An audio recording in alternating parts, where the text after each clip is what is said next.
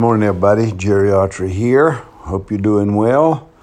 A little chilly this morning in Northern California, but what the heck? I mean, let us not be complaining. Saturday. In my old days as a youngster growing up, Saturdays were really something. They're still really something, but I mean, it was really the whole idea of that it was different than the rest of the week. And of course, growing up and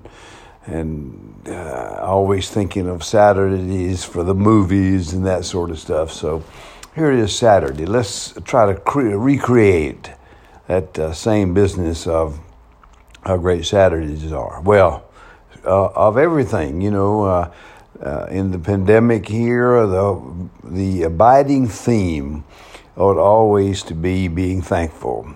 Because for a lot of us, and most of us in a real way, that we're affected by things like boredom and not enough to do. Well, that's BS, especially when you think of some of the suffering that really goes on here in our own country and around the world. So let us be thankful for sure. I got to thinking early this morning about why does anybody really want to know their personality? Why would you want to know if you're a ESTP or a ISTJ or one of the 16 Myers-Briggs? I mean, what use is that to you? Good question, because that's the key to it.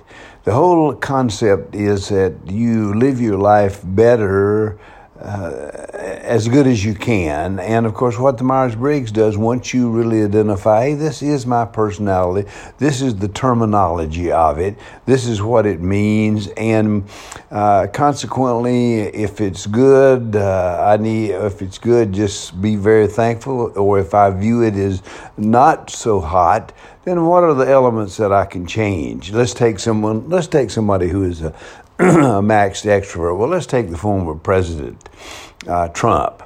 I mean, here's a guy, remove his mental illness and think of him just in terms of the ENFP that he might be.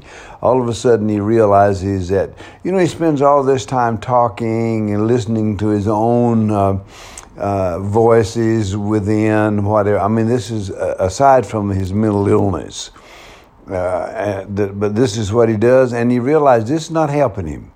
So consequently, he needs to start listening to people more, thinking of what to say. In other words, to change his personality. Can you really change it? Well, no, not really.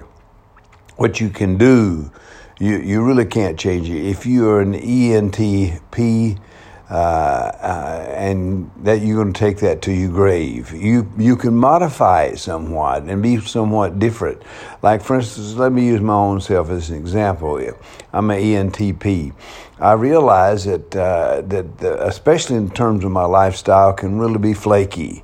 And that I have to figure out some way to really focus. And how can I focus on being at least a little more organized and not so flighty and not always looking for the idea that you start out from point A, but before you get to point B, you veer off to the left and go to some other whole thing. In other words, you modify it, and that's why it's useful to you.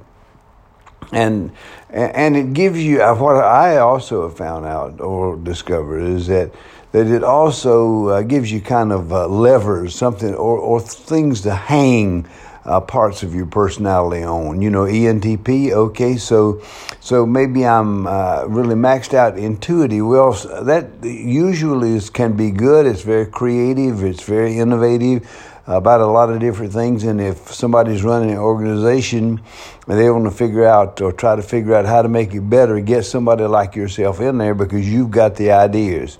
But it can go overboard, and only you can realize that. You can go overboard in being so innovative and creative or so intuitive about almost everything, and it's impossible to be any sort of, say, team player. And that's why the Myers-Briggs can become really very valuable to you.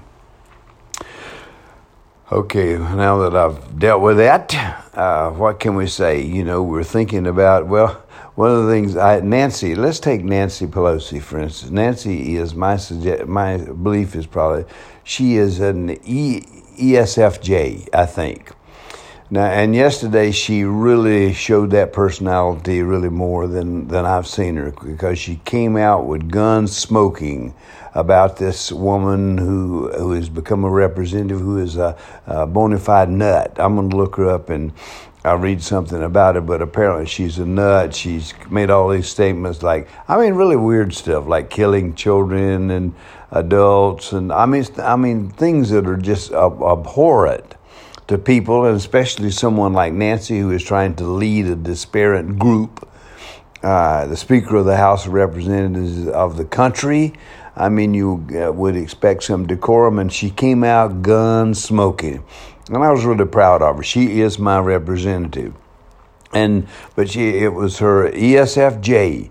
That again, here's the real secret of what you do. You look at the different letters, ESTJ, ESFJ. You look at those, and these have some significance. But all the entire personality, like the total ESFJ, that has personality characteristics too, which means that all ESFJs aren't alike.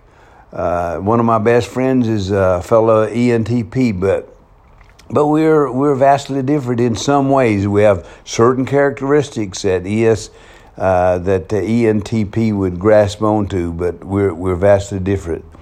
So anyway, keep that in mind.